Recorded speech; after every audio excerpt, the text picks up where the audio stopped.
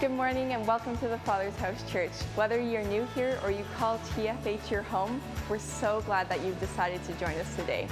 Our church family exists both in person and online, and whether you're in the room here or you're watching from home, we're so glad that you're here. If it's your first time here with us, you can fill out a new here card both online and in person, and we'd love to get to know you. But for those of you who are in the room here with us, we have a special coffee mug and a magazine that we'd love to get in your hands. Just a couple things we want you to know. We have an amazing kids program available in both of our services here at the 9 a.m. and the 11 a.m. The only difference being that we offer an additional program called The Bridge. This is a ministry available for grades 5 and 6 and is in our second service. Look for the large TFH logo in our lobby and proceed down the hallway, and our volunteers would be more than happy to help you check in. Along with our weekend services, we also offer many great weekday ministries. From our Impact Youth on Friday nights for our grades 7 to 12, our young adults, Play Cafe, and many more. You can find a list and descriptions of all our groups at our website, www.tfhchurch.ca/get-connected. If you've still got questions, visiting for the first time, or need more information about our ministries or events, you can find all that out at our Church Center desk, located in our lobby just left of the auditorium doors as you're leaving. The Father's House Church is a church built with care. We want to celebrate Jesus in every area of our life, accept ourselves and others while pursuing maturity together, receive God's grace daily to fulfill His eternal purpose, and engage our world by equipping one another to truly care. This is why we're inviting you today and every time you join us here at TFH. So, welcome home. Welcome to the Father's house, and the service starts right now. Good morning, church family. We're going to worship Jesus today in an air-conditioned building. Who's excited about that? I figure we should just camp out here on those hot days, be in the house of the Lord together. I like it. You can stand and join me. We're going to sing to Jesus this morning. Come, let us worship our King. Come, let us bow at His feet.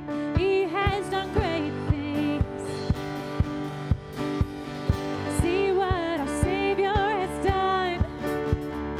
See how His love overcomes. He has done great things. Yes, He has. He has done great things. Oh, hero of heaven, you conquered the grave.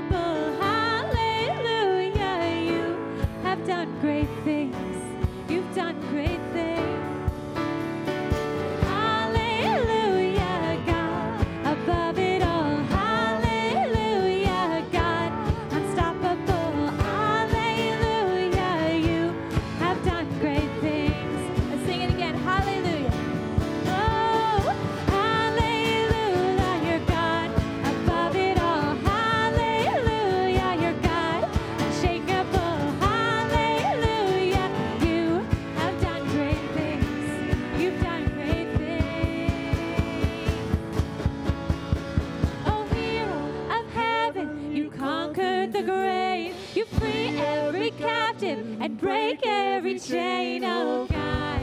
You have done great things. We dance in your freedom, awake and alive. Oh Jesus, our Savior, your name lifted high, oh God. You have done great things. Oh hero of heaven, you conquered the grave. You free every captive and break every chain, oh God. You have done great things. We dance in your freedom, awake and alive. Oh Jesus, our Savior, your name lifted high, oh God. You have done great things.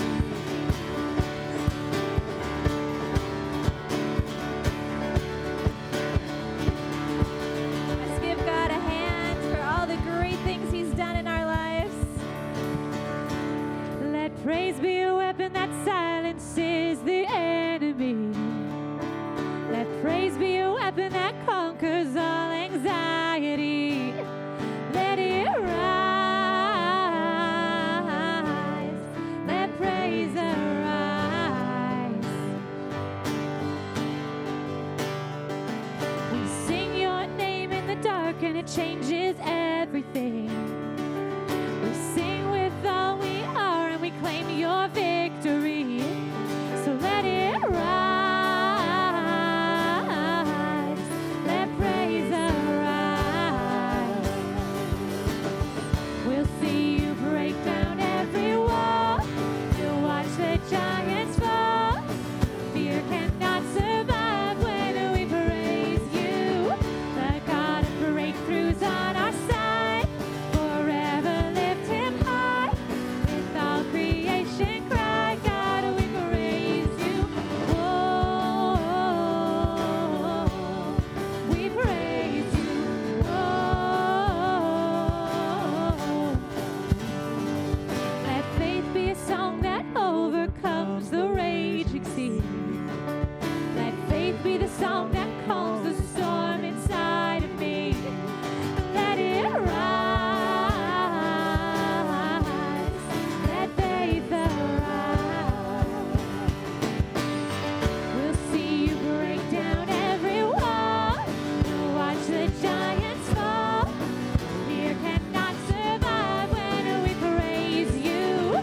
The God of breakthroughs on our side. Forever lift him high. With all creation cry, God, we praise you. We'll see you break down every wall. We'll watch the giants fall. Fear cannot survive when we praise you. The God of breakthroughs on our side. Forever lift him high. With all creation cry, God, we praise you. Oh, we praise you. Oh,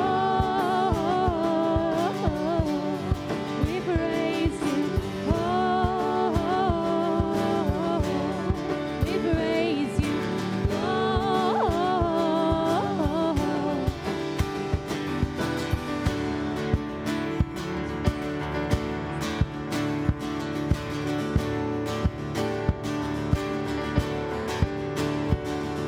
This is what living looks like. This is what freedom feels like. This is what heaven sounds like. We praise you. We praise you. This is what living looks like. This is what freedom feels like. This is what heaven sounds like. We praise you. We praise you. This is what living looks like. This is what freedom feels like. This is what heaven sounds like. We praise you. We praise you. This is what living looks like. This is what freedom feels like. This is what heaven sounds like. We praise you. We praise you. We see you break down every wall. We watch the giants fall. Fear cannot survive when we praise you. The God of breakthroughs on our side. Forever lift him high. With all creation cry, God, we praise you. Oh, we praise you. Oh,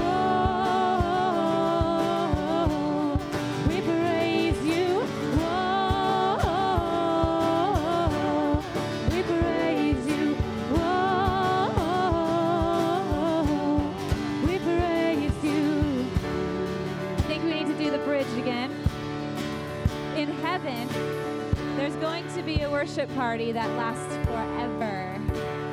So when it says this is what heaven sounds like, this is what heaven's going to sound like. The angels sing, holy, holy, holy is the Lord God Almighty, who was and is to come. And they never get tired of singing that. So let's sing the bridge again. This is what we get to look forward to in heaven, worshiping our true God. You might need to clap with me, though. I can't clap. Thank you. Here we go.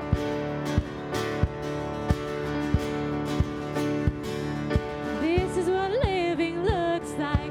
This is what freedom feels like. This is what heaven sounds like. We praise you. We praise you. This is what living looks like. This is what freedom feels like. This is what heaven sounds like. We praise you. This is what living looks like. This is what freedom feels like. This is what heaven sounds like. We praise you. We praise you. This is what living looks like. This is what freedom feels like. This is what heaven sounds like. We praise you. We praise you. We'll see you break down every wall. We'll watch the giants fall. Fear cannot survive when we praise you. The God of breakthroughs on our side. Forever lift him high. With all creation cry, God, we praise you. We'll see you break down every wall. We'll watch the giants fall. Fear cannot survive when we praise you. The God of breakthroughs on our side. Forever lift him high. With all creation cry, God, we praise you. Whoa, we praise you. Whoa, we praise you. Whoa, we praise you. Whoa, we praise you. Oh, we praise you, Jesus. So worthy you are.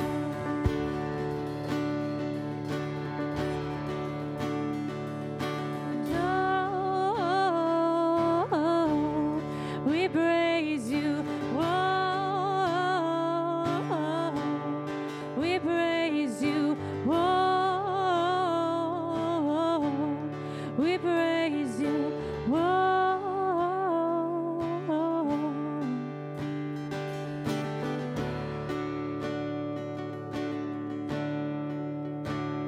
Singing, oh, Christ be magnified.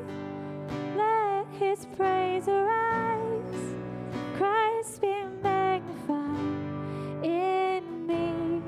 Singing, oh, Christ be magnified from the altar of my life. Christ be magnified in me. Singing, oh, Christ be magnified. Let his praise arise. Christ be magnified in me. Singing, oh, Christ be magnified from the altar of my life. Christ be magnified in me.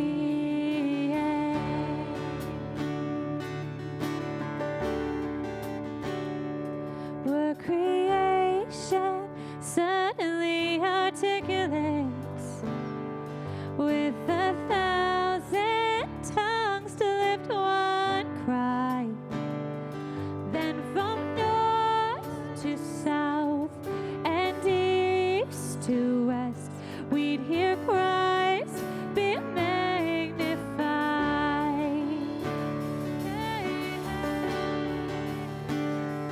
Were the whole earth echoing his eminence, his name would burst from sea and sky, from rivers to the mountain tops. We'd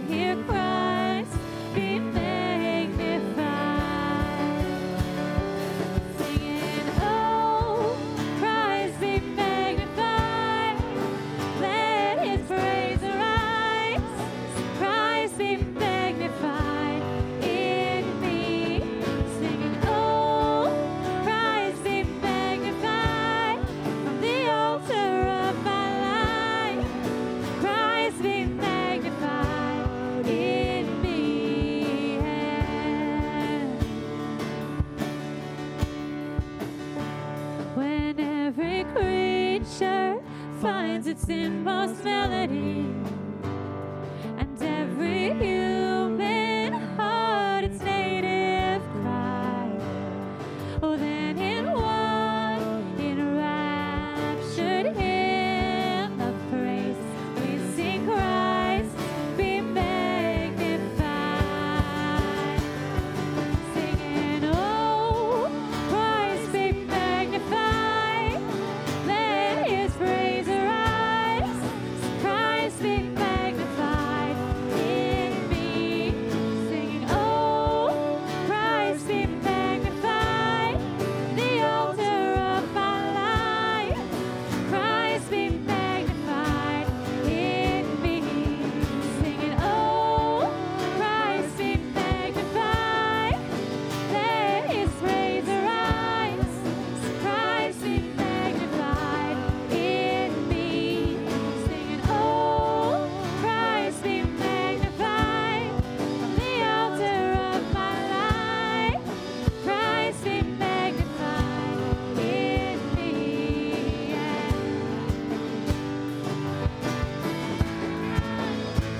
Worthy King, you're so worthy, Jesus.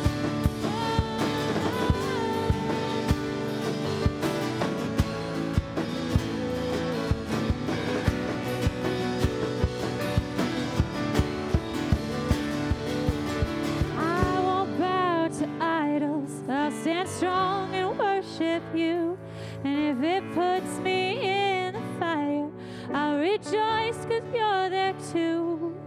I won't be formed by feelings. I hold fast to what is true. If the cross brings transformation, I'll be crucified with you. No, I won't bow to idols. I'll stand strong and worship you. And if it puts me in the fire, I'll rejoice 'cause you're there too. I won't be formed by feelings. I hold fast to what is true. If the cross brings transformation, I'll be crucified with you. 'Cause death is just a doorway into resurrection life. If I join you in your suffering, then I'll join you when you rise. And when you return in glory with all the angels and the saints, my heart will still be singing. My song will be the same. Singing, oh, Christ be magnified. Let his praise arise. Christ be magnified. This is our prayer, Jesus. Oh, Christ be magnified on the altar of my life. Christ be magnified in me. Singing, oh, Christ be magnified. Let his praise arise. Christ be magnified in me.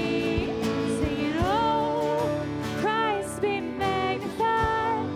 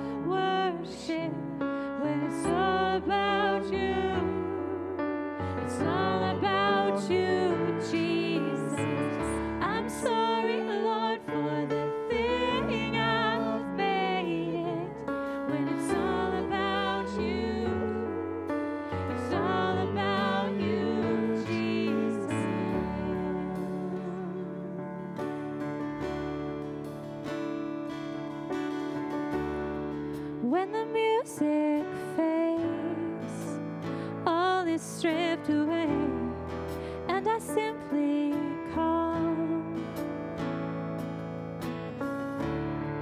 longing just to bring something that's of worth that will bless your heart.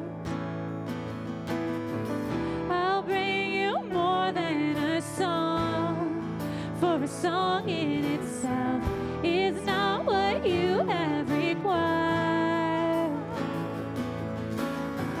You search much deeper within, through the way things appear. You're looking into my heart. I'm coming back to the heart of worship, where it's all about you. It's all about you, Jesus. I'm sorry, Lord, for the thing I've made it, when it's all about you. It's all about you, Jesus.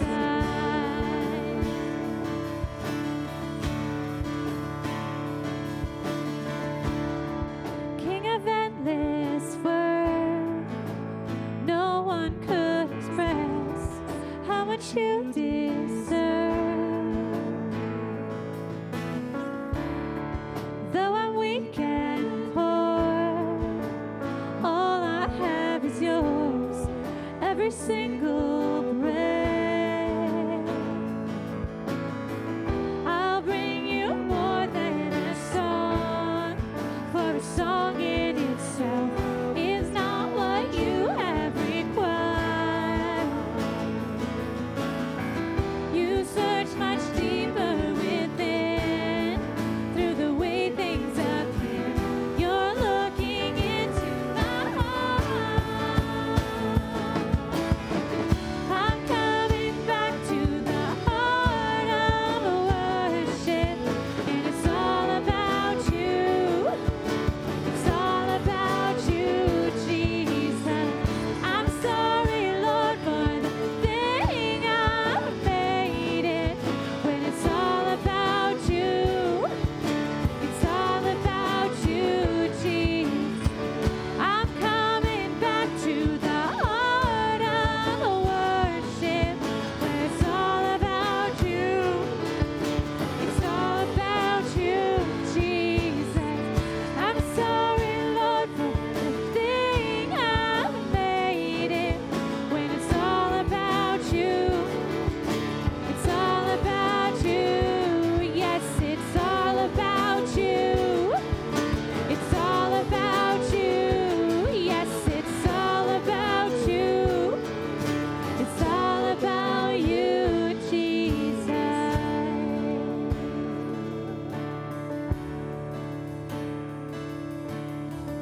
I'm coming back to the heart of worship, and it's all about you. It's all about you, Jesus. I'm sorry, Lord, for the thing I've made it, when it's all about you. It's all about you, Jesus.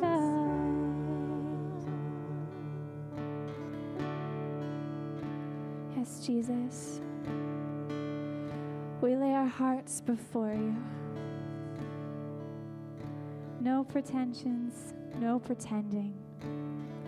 We are true selves before you, God. You see all of our motivations, all of our selfishness, and you love us so much.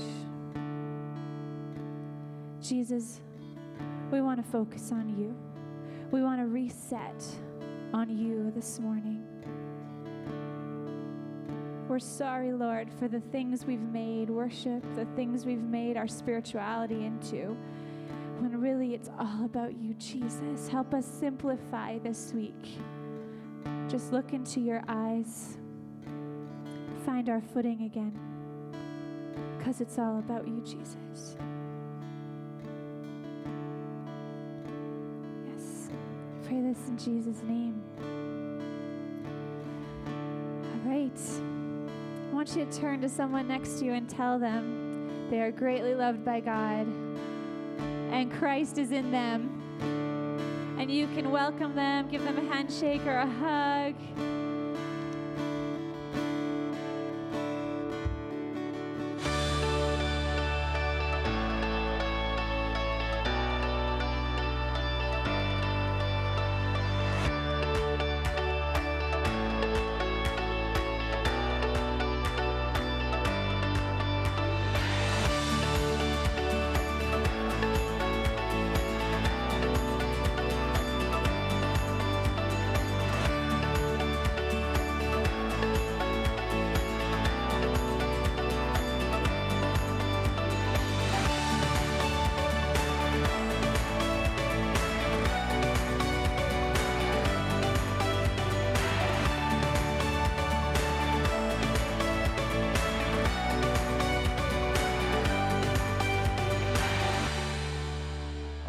Good morning, everybody. So good to see you all. You can start making your way back to your seat. We're going to get the service started. My name is Cole Barker. I'm one of the interns here on staff. And you may be wondering where Pastor Peter is, but we've been praying for him to finally take a vacation. And so he's on holidays now, and we just bless him wherever he is, probably hanging out with the family. So I'm going to do announcements this morning. So I'm here to tell you that there are kids programming in both services. And in this service only, we have the Bridge Ministry, which is for grades 5 to 6 kids. And so you can head there if you're in here right now. But if you do have kids staying in the service, we do have kids' packs and activities and programs sort of in the back corner over there. And feel free to grab one at any point during the service. If you are new here, we want to invite you and welcome you and celebrate you. And so if it is your first time here with us this morning, I just want to direct your attention to the front chair ahead of you. On the back of it, there's a new here card that you can fill out. And if you do happen to fill it out, you can bring it to the church center, which is just the left out through the auditorium, and you can exchange that for an awesome gift. We have a mug and a magazine for you that just sort of details the history of our church. And so if you're new here today, you can do that. If we have guests online, you can find a digital card at tfhchurch.ca/new here. You can go there and fill out a digital card. So why don't we just welcome any guests who may be here for the first time.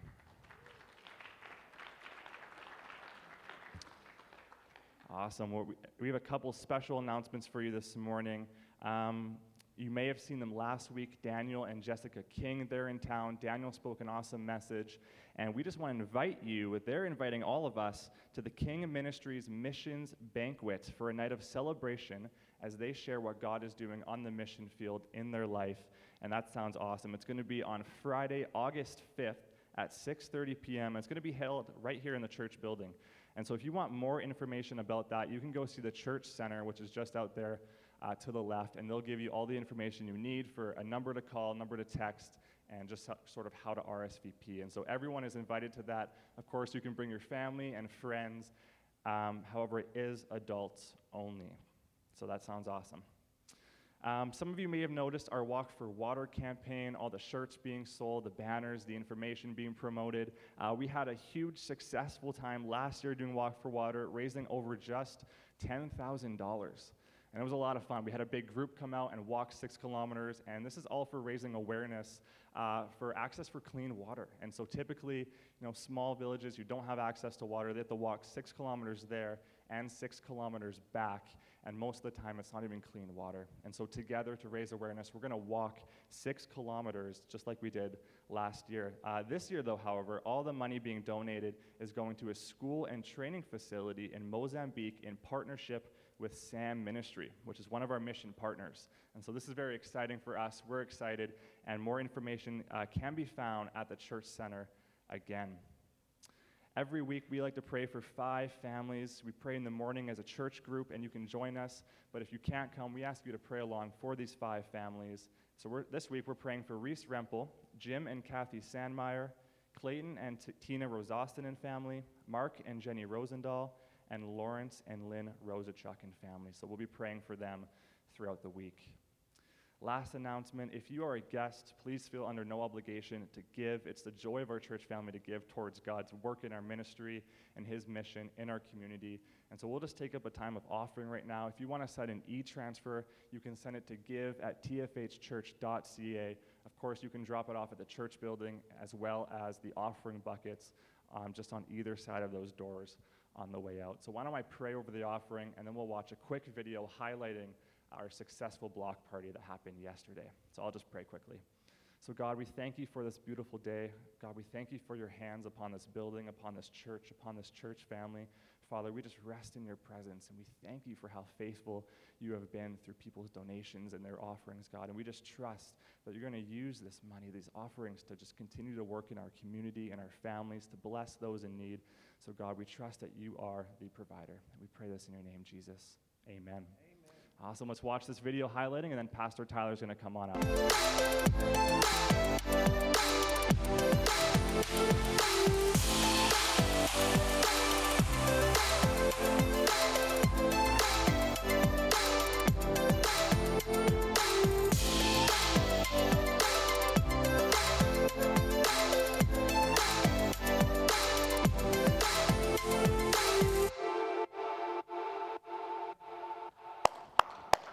Make some noise for our block party.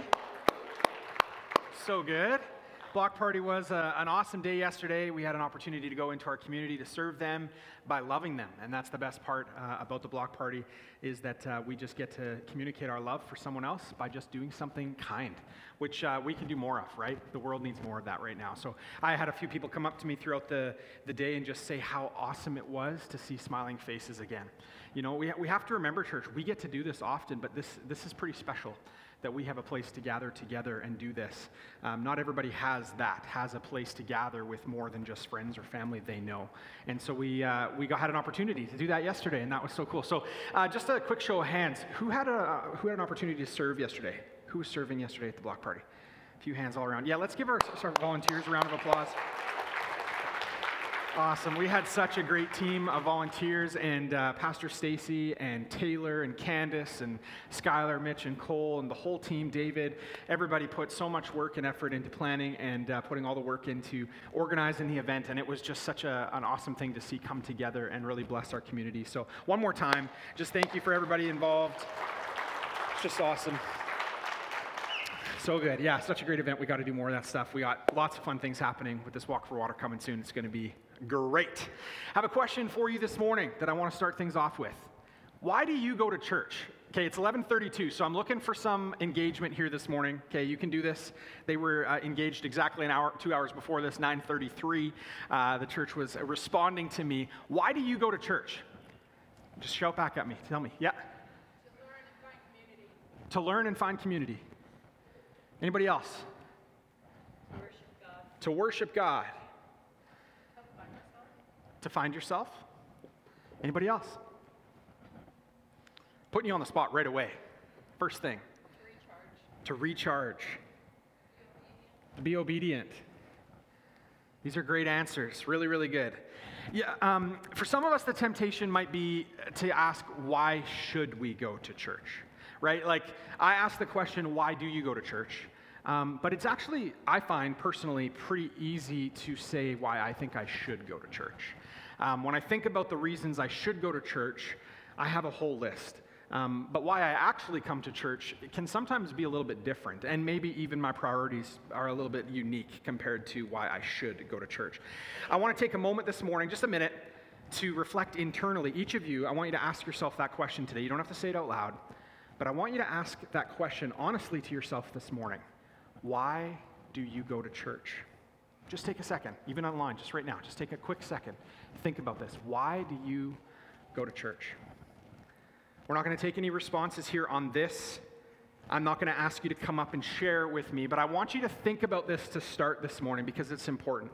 When it comes to church, a tough but clarifying question is, what if the songs we sing, the way we pray, the way we worship, what if the way we're doing it is not actually pleasing to God?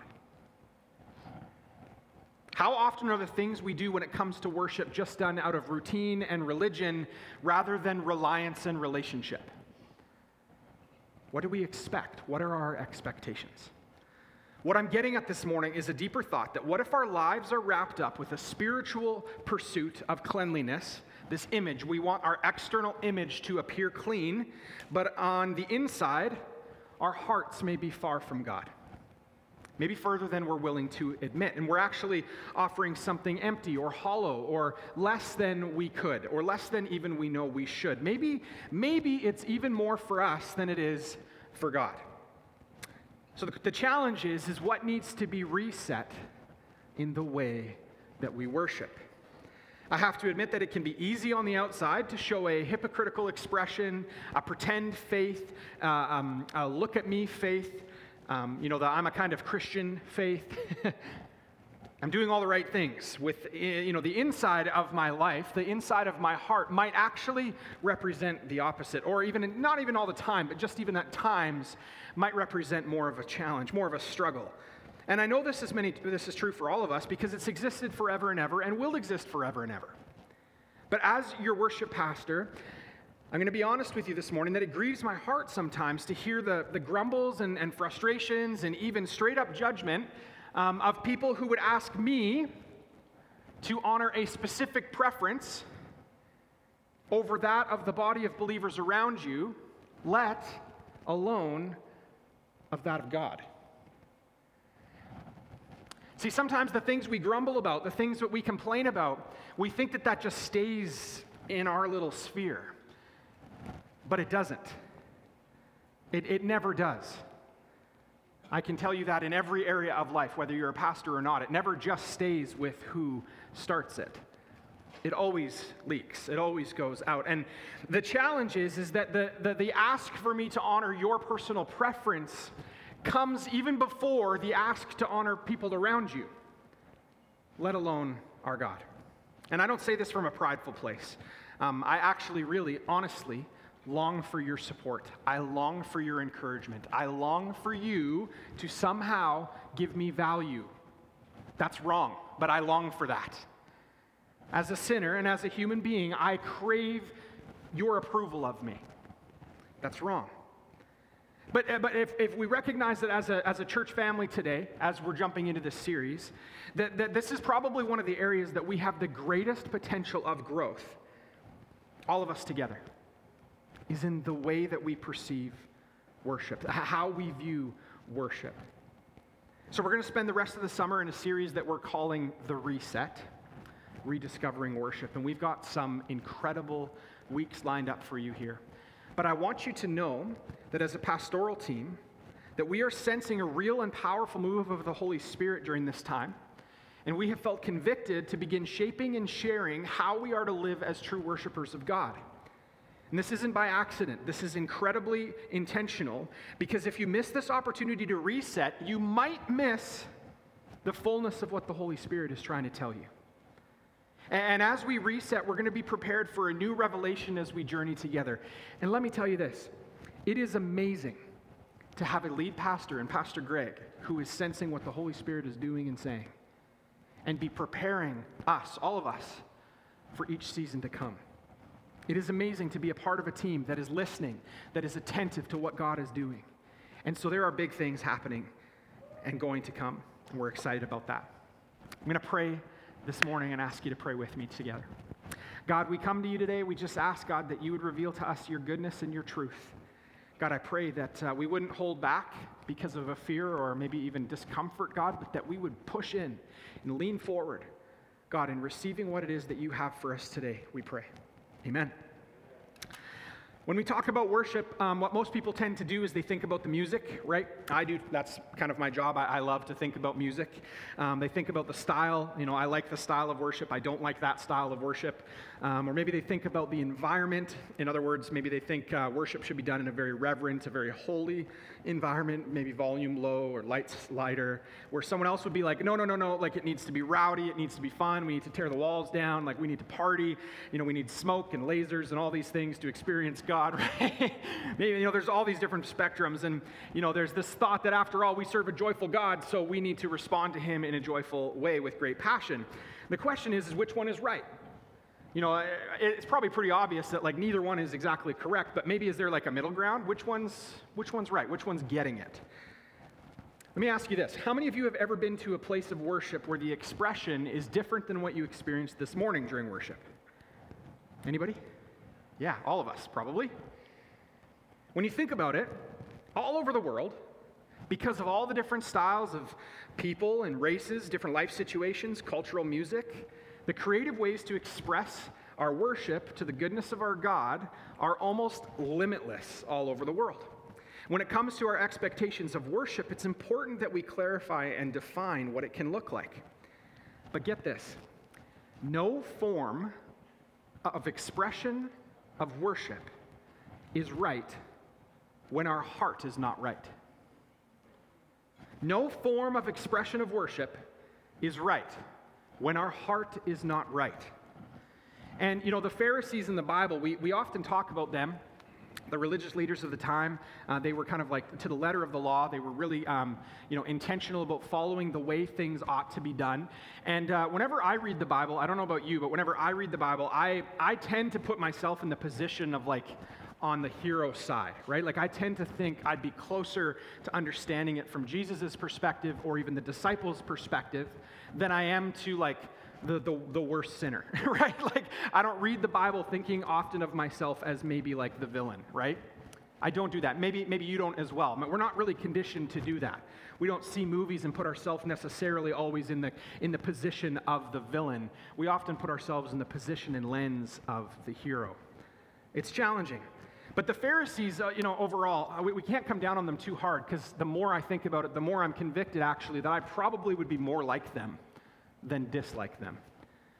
They were questioning Jesus. They were asking him some things. And his disciples were following Jesus. They were engaged in following him. But the thing is they weren't really following the traditions of the elders.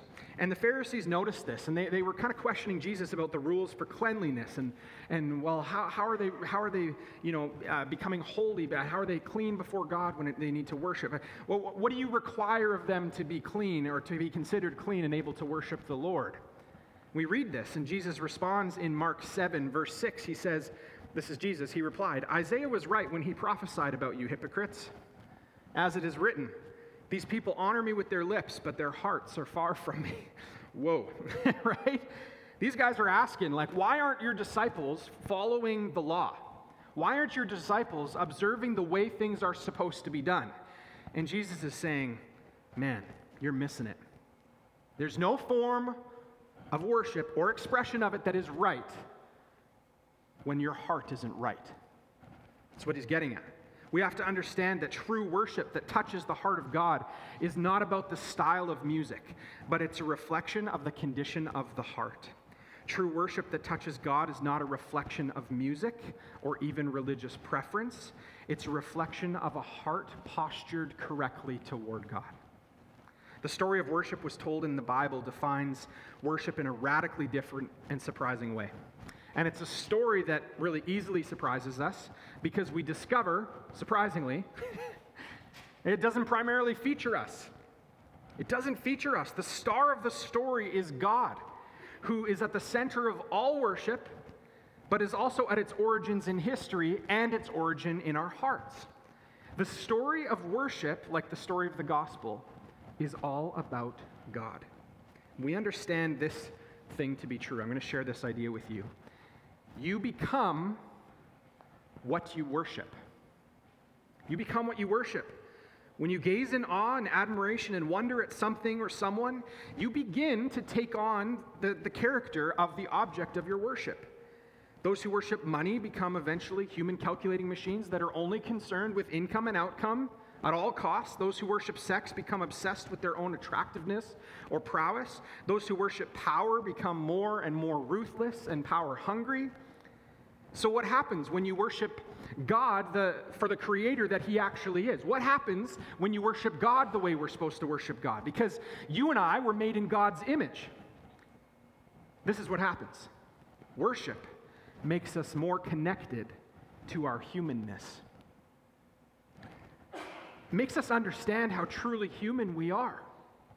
And this isn't really easy or comfortable, because when you gaze in love and gratitude at God, in the image that we were made, we grow. We become more aware. We become more conscious of the way that things are supposed to be. You discover more about what it's like to be fully alive. So many people, and this is true, so many people that come to know Jesus often say that before knowing him, maybe things were going all right, but I didn't really have everything figured out. I didn't really feel a sense of peace. Everything felt maybe a bit chaotic to me. But I can tell you time and time again of people in my life and people in the lives of those around me that I know that have come to know Jesus. They say that the peace that they experience following their commitment to live for Jesus is unlike anything they've ever experienced. It's true. Knowing Jesus, my heart and my mind experience a peace unlike anything else. When you give the same total worship to anything or anyone else other than God, you shrink as a human being. It doesn't feel that way all the time. When you worship the creation as if it were the creator itself, it doesn't always feel that way. But that very way of doing things, worshiping the creation instead of the creator, is actually just a complex way of saying idolatry. When you worship an idol, you might feel a brief high. Like a hallucinatory drug, the worship in that way achieves its effect. But it achieves its effect at a cost. And when the effect is over, you are less of a human being than you were to begin with, because that thing you're worshiping doesn't define you. That thing you're worshiping didn't create you. Worship is offering our lives as an act of respect and love toward God. It's a willingness to exalt God and yield to his will. We can never comprehend all that God is. We can't. But the more that we worship him, the more we love to worship him with every breath, he reveals himself to us. Worship is an expression of our awe and praise for who he is. It is giving to the Lord the honor and glory that he deserves. And you would know this to be true by attending this church for any length of time, that worship is not something we do occasionally as a ritual. It is something we need to do continually. It's something we need to do repeatedly. It's the way that we can express how we love him more than anything else in life. And true worship is not confined to just singing in a church building. When I'm talking about worship today, I'm not just talking about singing or praise and worship music. I'm talking about everything that extends from us as an expression of gratitude to our Savior. That's worship. Everything we do. God can change the world through people who truly worship. And most of the time, revival, even experienced around the world, is a product of worship and then confession. And so we should always worship God, expecting the Spirit of God to work in and through us in a powerful way. He moves in different ways, and sometimes he moves for salvation, and sometimes for deliverance, sometimes for sanctification or for healing. But if we bring our lives to God as a living and holy sacrifice each week, we will be able to have a true worship experience. Because God-centered worship starts and it ends with God. It starts and it ends with him. If we're going to really love and really worship our God, our worship should be an extension of the life we are living for Jesus Monday through Saturday. Our worship, you guys, cannot just take place on Sunday. And then all of our actions, all of our behaviors, all of our routines, somehow we hope that they'll reflect the goodness and glory of God.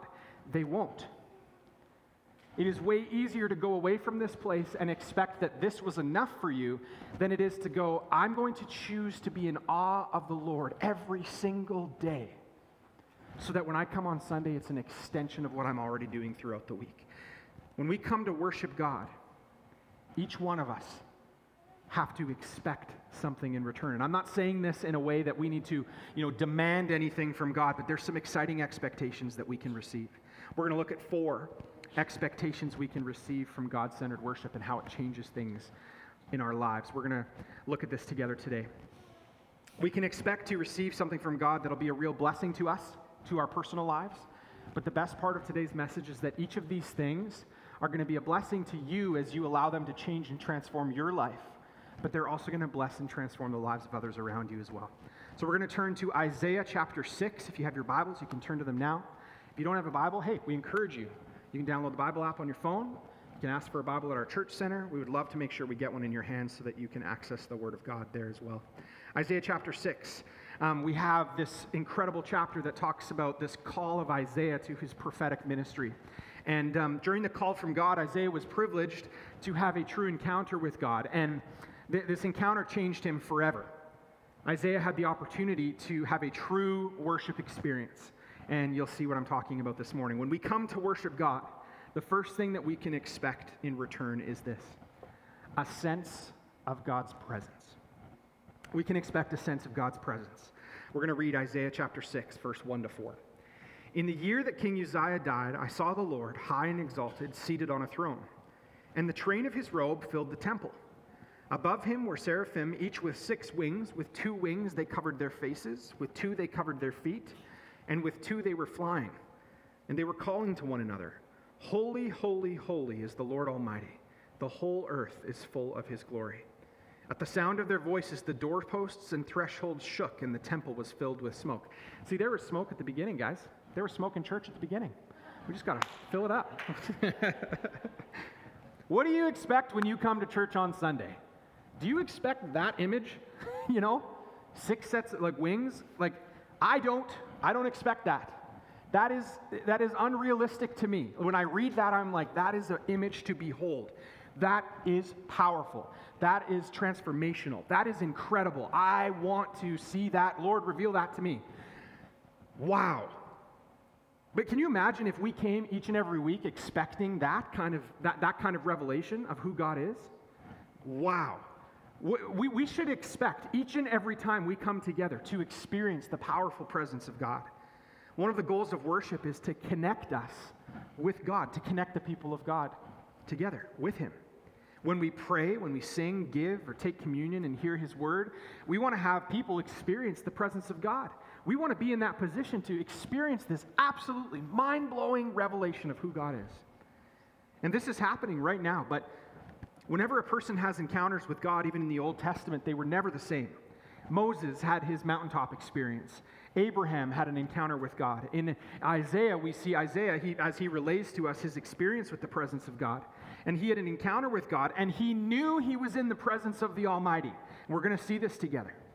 But church, if we go into things expecting this kind of revelation of who God is, there's 2 things. Worship shouldn't make you bored, but you also shouldn't expect it to entertain you. This is what I'm discovering. It's real to me. I'm gonna say something that I honestly do not mean to offend by saying this, but I need you to hear it. I don't care about the way that you prefer we sing a song.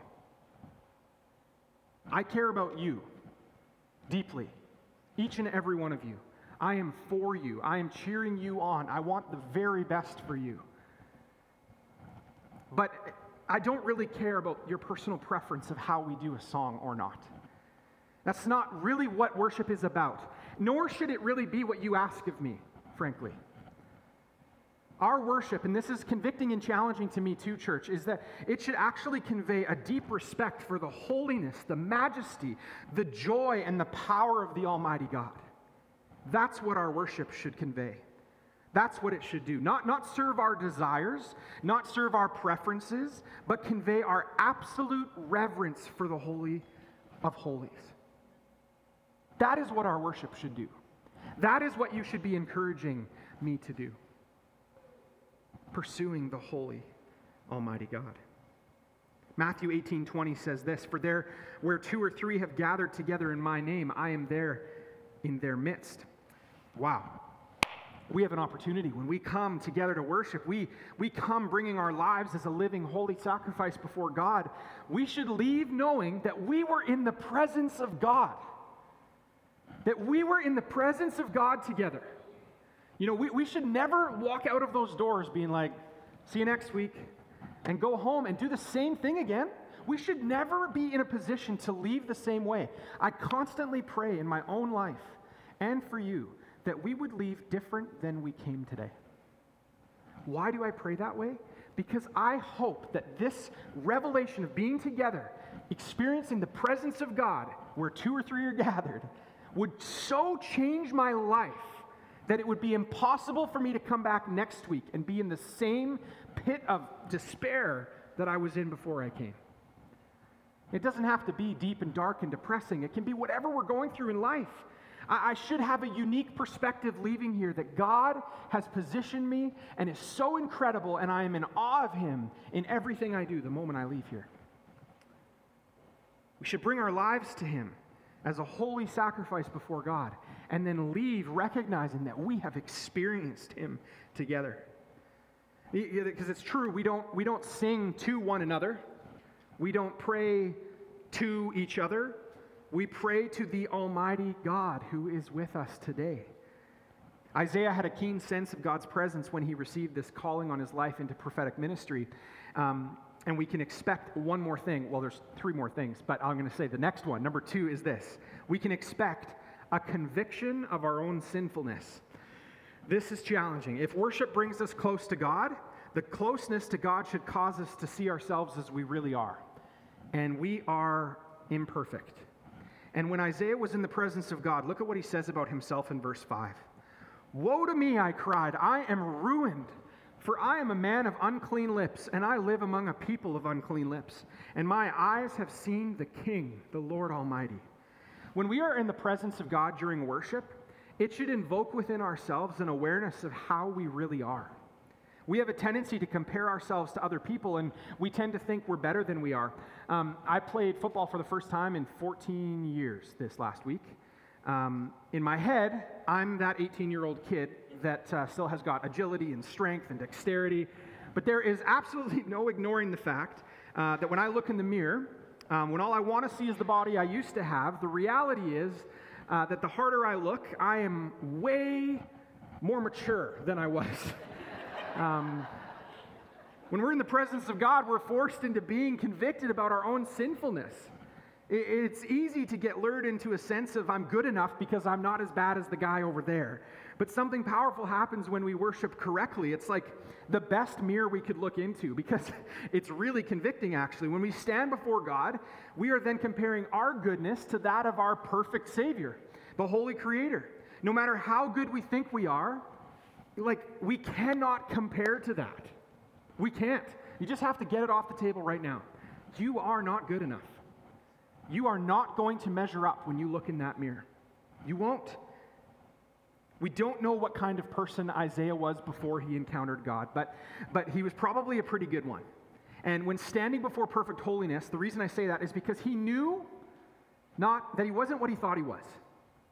And he shares that with us. When you're in the presence of God, you cannot help but see who you really are and why you really need Him.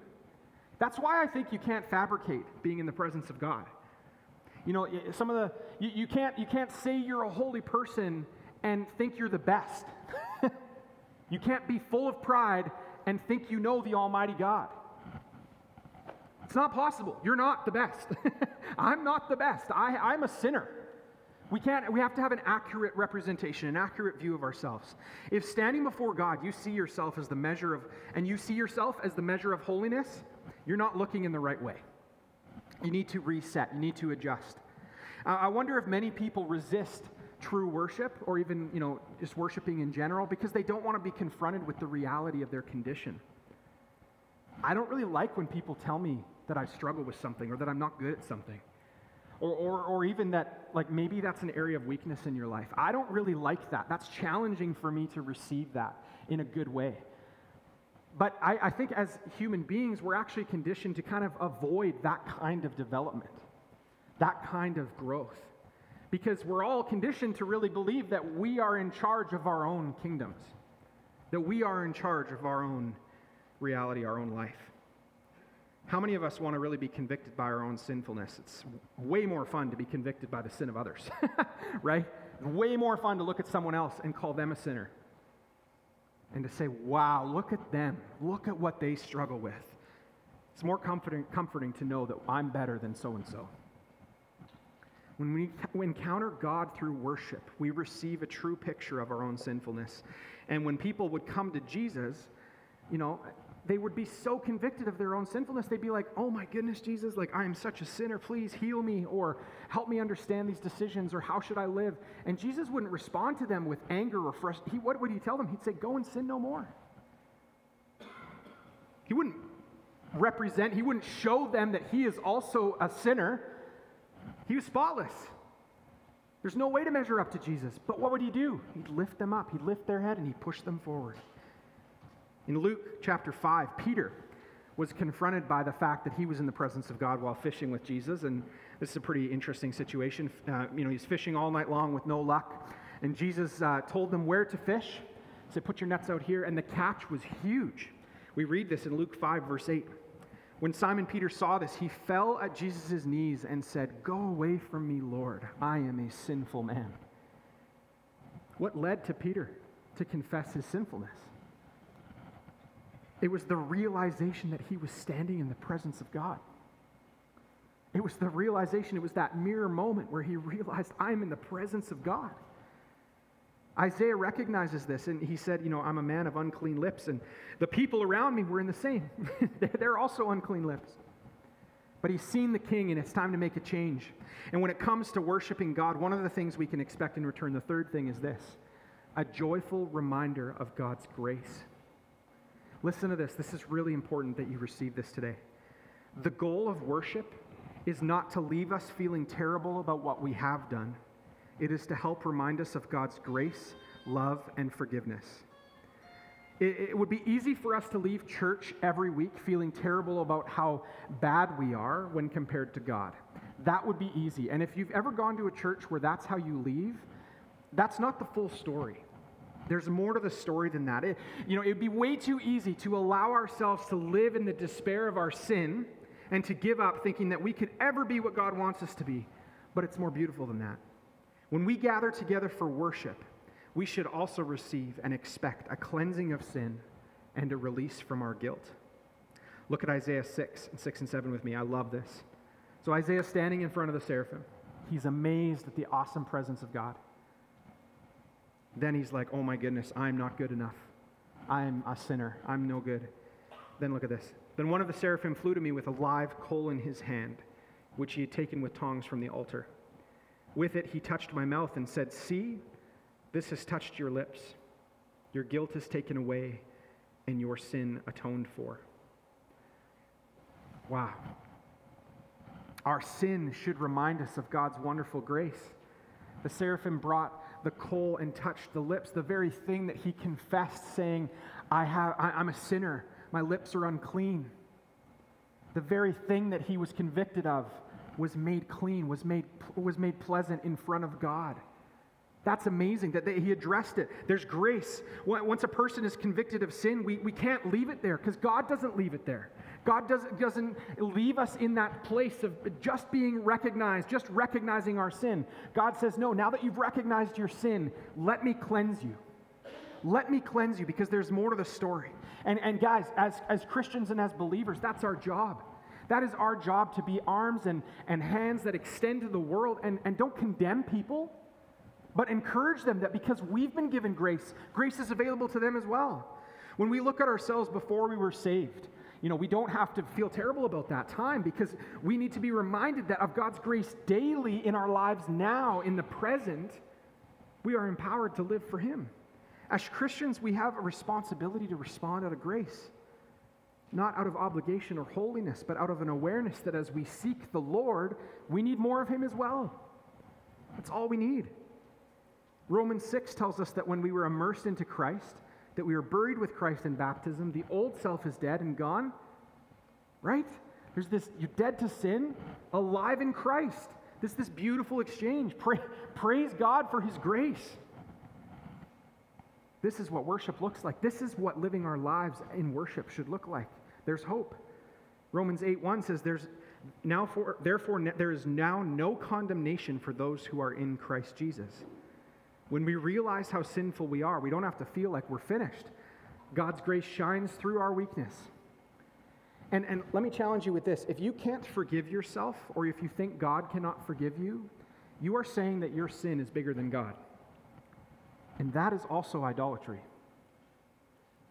You cannot be held in a place of captivity to your sin and expect God to transform your life. You have to be aware of it. You are made aware of it by being in the presence of God. But the one true God does not leave you in that place of condemnation. He pulls you out of it. There's no condemnation. 1 John says, "But if we walk in the light as he himself is in the light, we have fellowship with one another. And the blood of Jesus, his Son, cleanses us from all sin." It's enough for you, and it's enough for me. Jesus paid the price for our sin, and then he conquered the grave so that we didn't have to go there. As if it wasn't enough that he forgives us of our sins, he then conquers death. The fourth thing to expect this morning is this: the inspiration to serve. The inspiration to serve. This is the thing we can expect when we're coming into the awesome presence of God. True worship will inspire us to want to serve our awesome God to the best of our ability because of who he is. When we experience the presence of God, when we realize our sinfulness and are then reminded of God's grace, that grace allows us to be saved from our sinfulness, we cannot help but want to serve him. With all that he's done for me, I can't imagine not wanting to somehow repay him, to somehow offer my life as an expression of gratitude to what he's done. And that's the sign of a real transformed life, you guys, is when our life begins to take shape in that of recognizing who God is, giving of ourselves and saying, we're not good enough, receiving his grace, and then going, God, you are so good to me. I will do everything I can to live my life for you. Isaiah in 6:8, he had the same experience. He says, "Then I heard the voice of the Lord saying, 'Whom shall I send, and who will go for us?' And I said, 'Here am I. Send me.'" Here is Isaiah. He's been in the presence of God. He's been convicted of his sinfulness. He's been cleansed from his sins. And God has a job that needs to be done. Isn't that amazing? Isn't that amazing that in the same moment that he's convicted of his sin, God also, in that process, has a job that needs to be done? He doesn't leave Isaiah there. He doesn't say, he doesn't even talk about what it's going to cost. He doesn't say what it's going to be. He doesn't talk about the details. He just says, "Whom shall I send?" And I can picture Isaiah jumping up and down, "Send me! Send me, God! For all that you've done for me, send me!" God didn't have to beg. He didn't have to run an announcement in the bulletin for weeks. He didn't have to post on social media. He didn't have to, use guilt or threaten. Isaiah was grateful for what God had done for him, and he wanted to respond to God immediately by serving him with his life, by serving him. In the book of James, it says, "Faith without works is dead." What would it have said if Isaiah had said, "Well, I hope you find someone. Best of luck, God. Thanks for all you've done. See you." But honestly, guys, sometimes I leave church, I leave that way. Thanks, God. Thanks for all you've done for me. See you next week. But what is God saying to you? What is God saying to you today? What are you expecting from him? Are you expecting God to transform your life, to forgive your sin, to give you grace, limitless grace, and then do nothing? Is that what you expect? I've asked myself these questions. It's important that we recognize that everything we do in our life is an opportunity to respond out of worship to what he's done for us. For it's by his sacrifice that we are free and covered, so that our very life, your very life, has to be an expression of gratitude. And serving doesn't just have to be in the church. It's done from an overflow of the experience with our Savior. We have ongoing needs in the church. We have tons of opportunities for people to serve. And we're not asking for you to sign up for everything on the list. We're not even asking for you to commit for a lifetime in that area that you do serve in. But we are asking one thing. We are asking that you would commit to being attentive to what God is and already doing for you. To respond. That is the call of discipleship. That is what resetting our expectations of God means. It means that for us, in our position, to recognize that the grace that we have to be able to live as a Christ follower requires us to live and do everything we can as an expression of gratitude toward him. That is a transformed life. A transformed life is not sitting there doing nothing. And it doesn't have to be in the church. Serve in some way. God has given you gifts. God has given you unique gifts and abilities and talents beyond the people beside you, some similar to the people beside you. And God is saying those things are valuable and necessary in the kingdom. If you've met Jesus and you've been convicted and changed and renewed by him, your actions have to change. You have to be motivated some way. That's God's expectation of you. That is God's expectation of you, that worship, that your very act of worship would be as a result of coming into a full awareness of who he is and what he's done for you. Most likely the problem is not with the worship or the way we worship or the actions or things we do. It's actually with the worshiper. It's with the worshiper. Each week, we should leave this place a different person. And whenever we're in the presence of God, we should never leave the same. You know, this opportunity for Isaiah launched his entire prophetic ministry. This moment was transformative for him. I'll invite the band to come. I pray, really, I do, that in our church, that people feel free to express themselves to God during worship, and specifically even during praise and worship.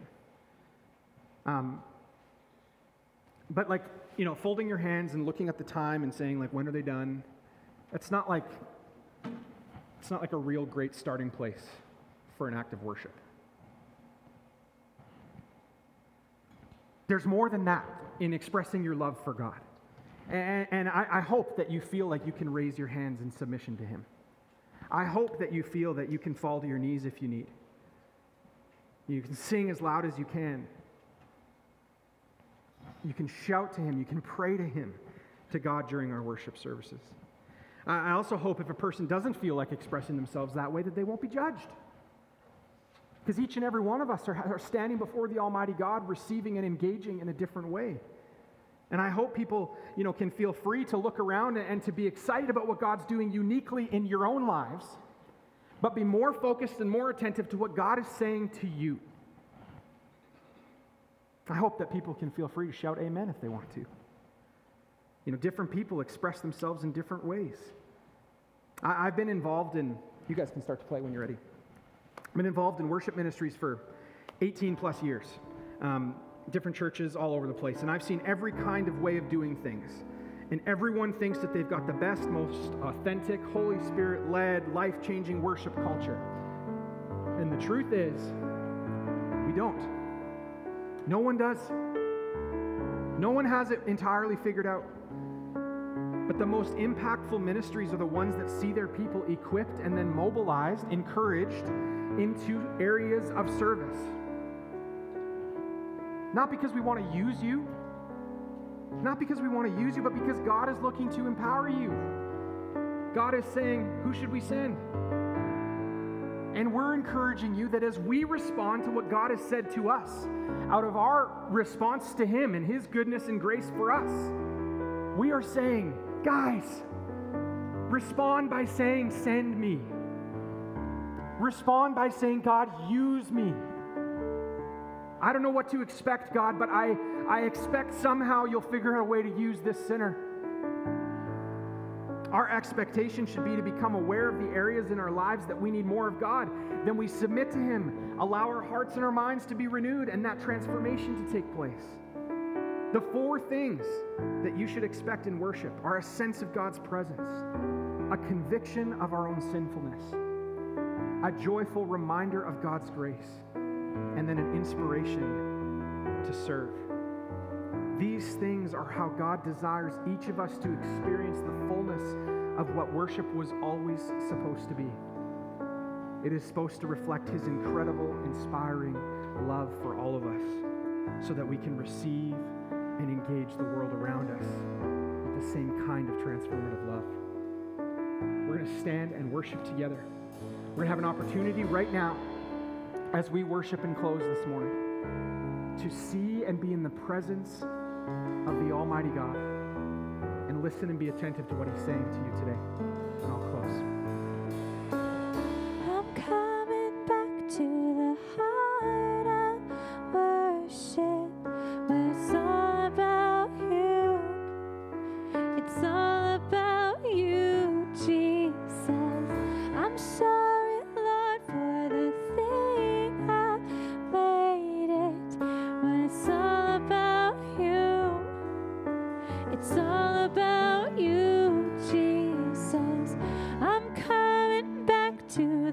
heart of worship where it's all about you. It's all about you, Jesus. I'm sorry, Lord, for the thing I've made it. When it's all about you, it's all about you, Jesus.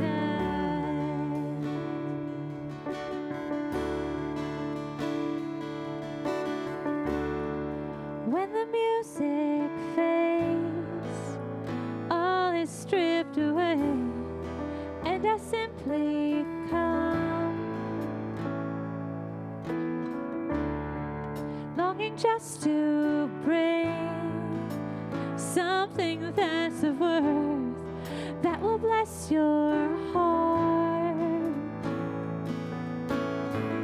I'll bring you more than a song, for a song in itself is not what you have required. You search much deeper within, through the way things appear. You're looking into my heart.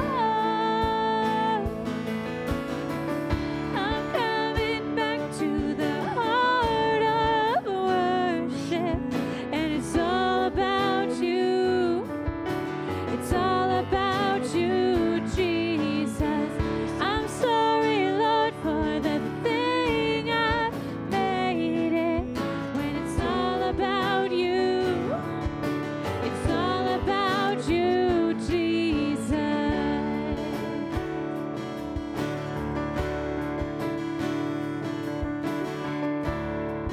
King of endless worth, no one could express how much you deserve. Though I'm weak and poor, all I have is yours, every single breath. I'll bring you more than a song, for a song in itself is not what you have required. You search much deeper within, through the way things appear. You're looking into my heart. I'm coming back to the heart of worship, and it's all about you. It's all about you, Jesus. I'm sorry, Lord, for the thing I've made it. When it's all about you, it's all about you. Oh, it's all about you. It's all about you. Yes, it's all about you. It's all about you, Jesus.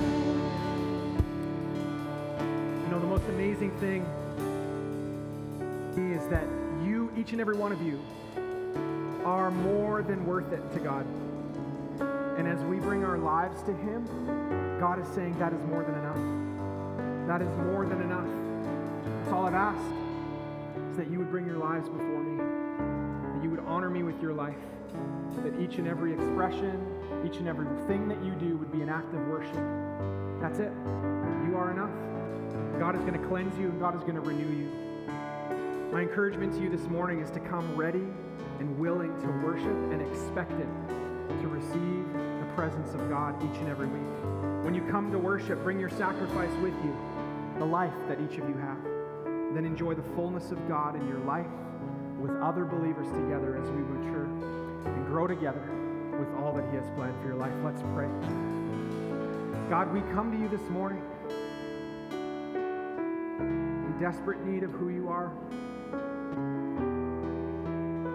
Father, we come to you today that we would be convicted, God, to take this opportunity these next few weeks to reset our expectations, rediscover what it means to know you and to worship you with everything in our lives. Father, I pray that as a community of believers together, God, that we would not leave the same way that we came. That each and every week you would draw us closer and closer to you. That you would renew our minds, renew our hearts, encourage us, God, with the love and grace and compassion that you have for each and every one of us. God, I pray for each and every person here. God, that they would be equipped and empowered with the gifts and abilities that you've given them. That you would call them forward into the gifts and challenges and callings that you have for each of their lives. That they would say, here I am, send me. With our eyes bowed this morning, I want to give anybody the opportunity that wants to know Jesus today. And maybe you've been wondering what Jesus is all about and you've been waiting for an opportunity to meet him and to know him. If you're joining us online, maybe that's where you're at today. I want to give you an opportunity this morning to choose to live for him, to reset, to recalibrate your life today. And all that I ask with our heads bowed and our eyes closed, would you just raise your hand if you want to give your life to Jesus this morning? If you want to say, I want to follow him with everything that I have. Yes. Church, we're going to pray together. Let's repeat after me. Dear God, thank you for sending your son so that I could be free. God, thank you for loving me beyond my sin and pulling me in to all that life has to offer. God, I give my life to you today and ask that you would continue to reveal yourself to me each and every day. We pray this in your name. Amen. Thanks for coming to church today. I pray a blessing on you this morning, that you would go, that you would be encouraged to live radically for Jesus in everything that you do. Come back next week and hear part 2 of our series this time. We're going to talk about being in proximity, resetting our proximity to Jesus. We'll see you guys next week.